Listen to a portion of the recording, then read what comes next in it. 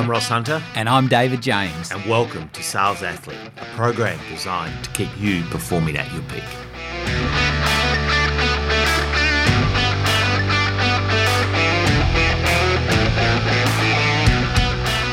Okay, here we are.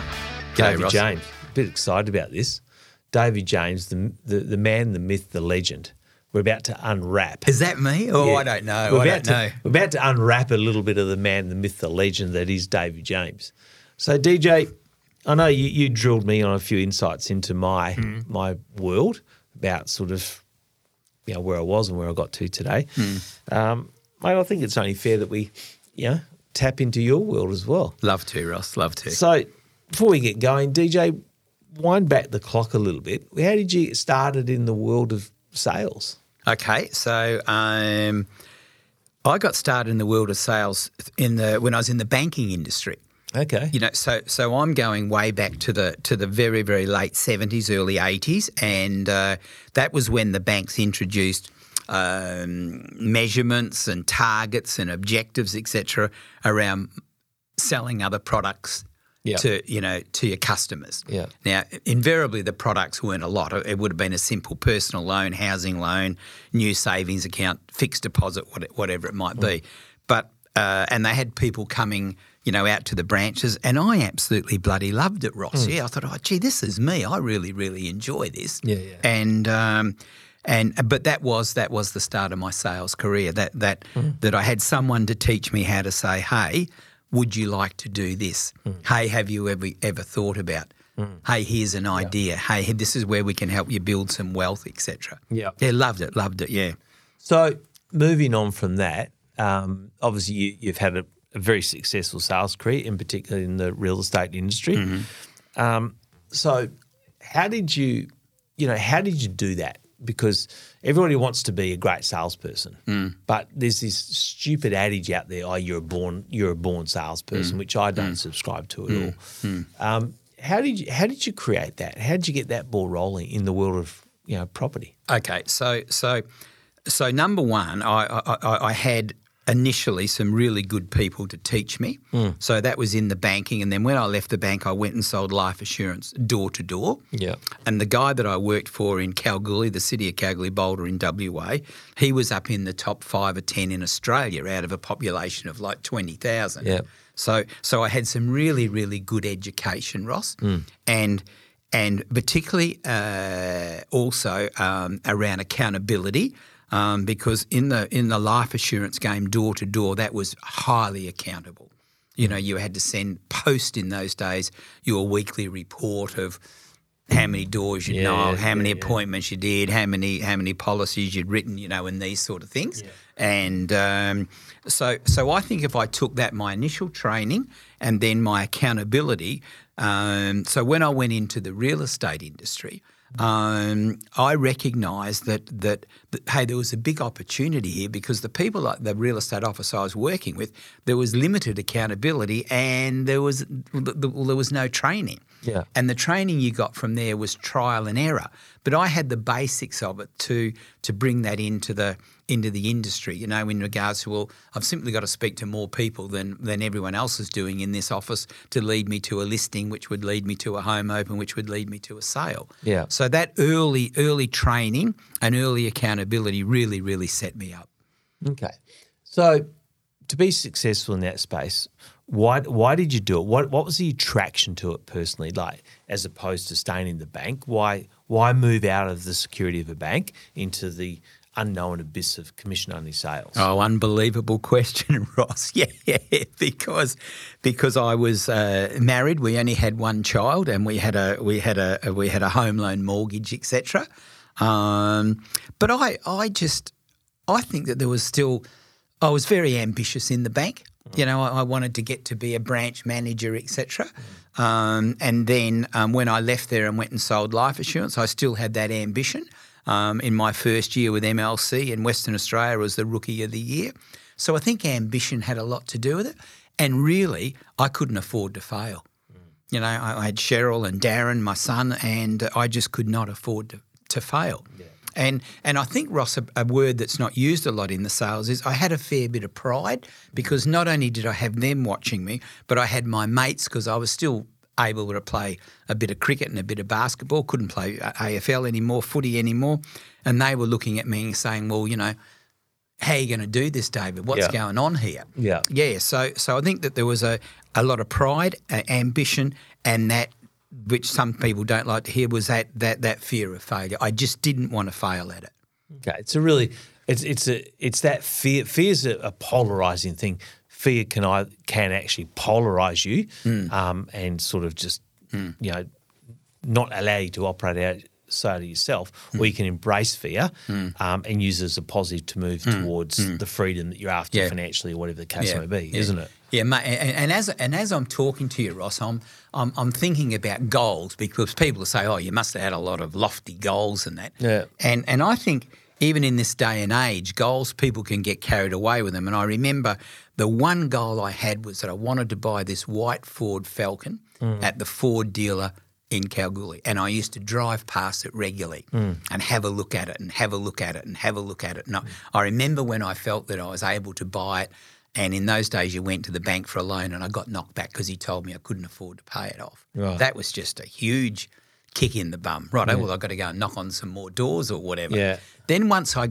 got over that, etc., and got the car and moved on, my basic goal was I just wanted to be number one. Just in my neck of the woods, in my regional city in Australia, just wanted to be number one. Yeah, pretty simple. It is. Yeah, it's not complicated. So we talk about the how and the why and the what.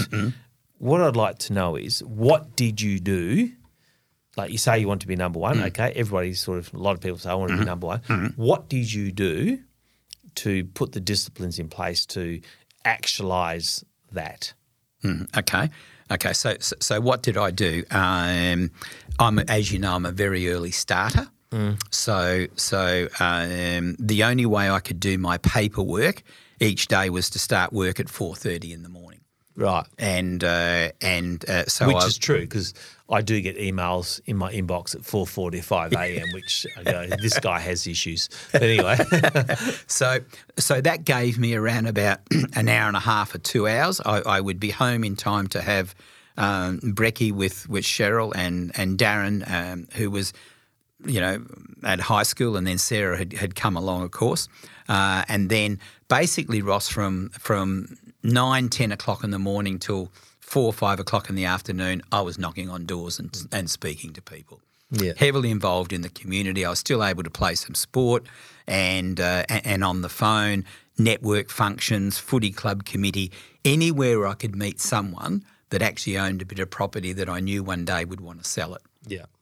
So it's having that real long-term view as well, not the sort of the shot of adrenaline, make a sale today. It was also playing the long game. Oh, without doubt, and I still have to say that to people that I coach today, is that whoever you meet today, there's an opportunity that they will do business with you tomorrow. We don't know when tomorrow it is. It might be 5-10 years away. You don't know. But and with the modern way today, with modern and very, very good CRM and databases, etc., makes it a lot easier. But I just ran a card system, A, B, C, D. Yeah. You know, with their names, and say, right, I'm up to the D's this week. I've got to ring all these people. Yeah, cool. Yep. Okay.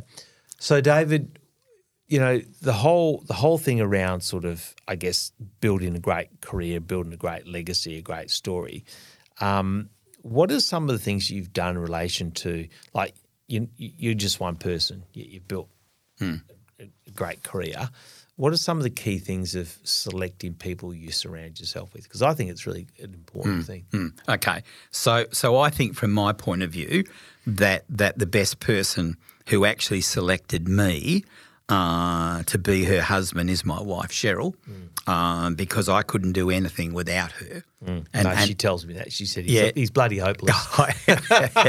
and very, very grateful, very, very grateful, because even today Shez looks after me and my weight and my exercise and my sleep and all these sort of things. So there's a personal side of it. And then from a business side, I think when you get to a stage where you find that you are under pressure, and in various sales industries, there's various benchmarks when you need this, but you need to go and get someone to do in today's standards, the $35, $45, $50 an hour stuff, Ross, because you can't do it yourself, and you need good people. Yeah. And then in regards to building a team and your leadership, you want people that share those same values as you. Those people that want to go on the journey with you, and those people that really want to do something with their life, and in doing that, they too will leave a legacy like you're going to do as well. So let me ask you a question. You're not a young man, and I say that with all due respect. A lot of people by now would have hung up the boots, so to speak, and said, "Okay, I'm going to go off and." Right into the sunset. Yeah, do my thing and enjoy retirement. And it's something I really respect in your attitude towards this. So where to from here, David? Like I said, a lot of people by now at your age would have hung up the boots. You haven't, and I don't really see many signs that you're going to. No. Where to from here? Okay, so yeah, I do get that question in regards to where to from here, DJ, and I say on a light, can I have a lighter side of it, Ross, in regards to, I say two things. My brain's not full yet. I've still got some space in my brain. And I read something recently about Clint Eastwood, who's in his 90s now and still making short movies, short films. And he said, when there's a knock at my door each morning and I open the door and there's an old man standing there, I don't let him in. And I thought that was a classic. But I think that I'm still very, very competitive, and sometimes to my detriment in regards that I take on too much work. But from here, it's a matter of having a number of key clients, so probably more quality than quantity, and working with those people and seeing them through with their businesses that I'm currently involved in, and seeing them through, which will see me through to me being able to ride into the sunset. But less volume, Ross, and more intensity and sincerity and energy towards those people that share my values and allow me to share their values and their goals. So the funny thing is, as you're saying that, David, here is this is the funny side of it all. I think you're very clear of what it means to it's have less and charge more. Yeah, yep, that's right. Yep. But that's okay. But the quality, so you can have a bit more time, a bit more balance. But I think the hilarious thing will be this: one day you will retire, and one day you and Cheryl will say, "Let's go on one of those cruises through Europe in the rivers, or through the Rhine, and down through the Seine, all through Europe on those boats. They go through 400 cities and all the rest of it." I think the hilarious thing about that is that you will do that. And you will be the only person retired that's still handing out business cards. Yeah. You are so right. You are so right. You just will not be able to help yourself. because my daughter always says to me, "Dad, you're the only person that I know that when you introduce yourself to someone, you go, 'Oh, my name's David James,' and you give them a card." Yeah. That's unbelievable. Exactly. Ross. Yeah. Well, there might be a sale there, mate. Exactly. You just never know. There might be a job on board. Because those boats are full of Aussies and Kiwis. So. Yeah. Someone might want something because I just know with my, I've got a very extensive network, the people that ring me and just say, "Oh, DJ, by the way, do you remember Ross Hunter? Remember he had that big franchise in New Zealand, etc. Would you know where I could find him?" I say, "I know exactly." And I get that all the time. Yeah. So, yeah. And that's what keeps me stimulated and energised, Ross. Yeah, mate. I still love the thrill of the chase, Ross. Mate, you do. You're always at your peak. Yeah. Love it. So, mate, great story. Thanks for sharing. I look forward to seeing you on that cruise one day, handing out your business cards. Thanks, mate. See you later. Thanks, mate. Bye.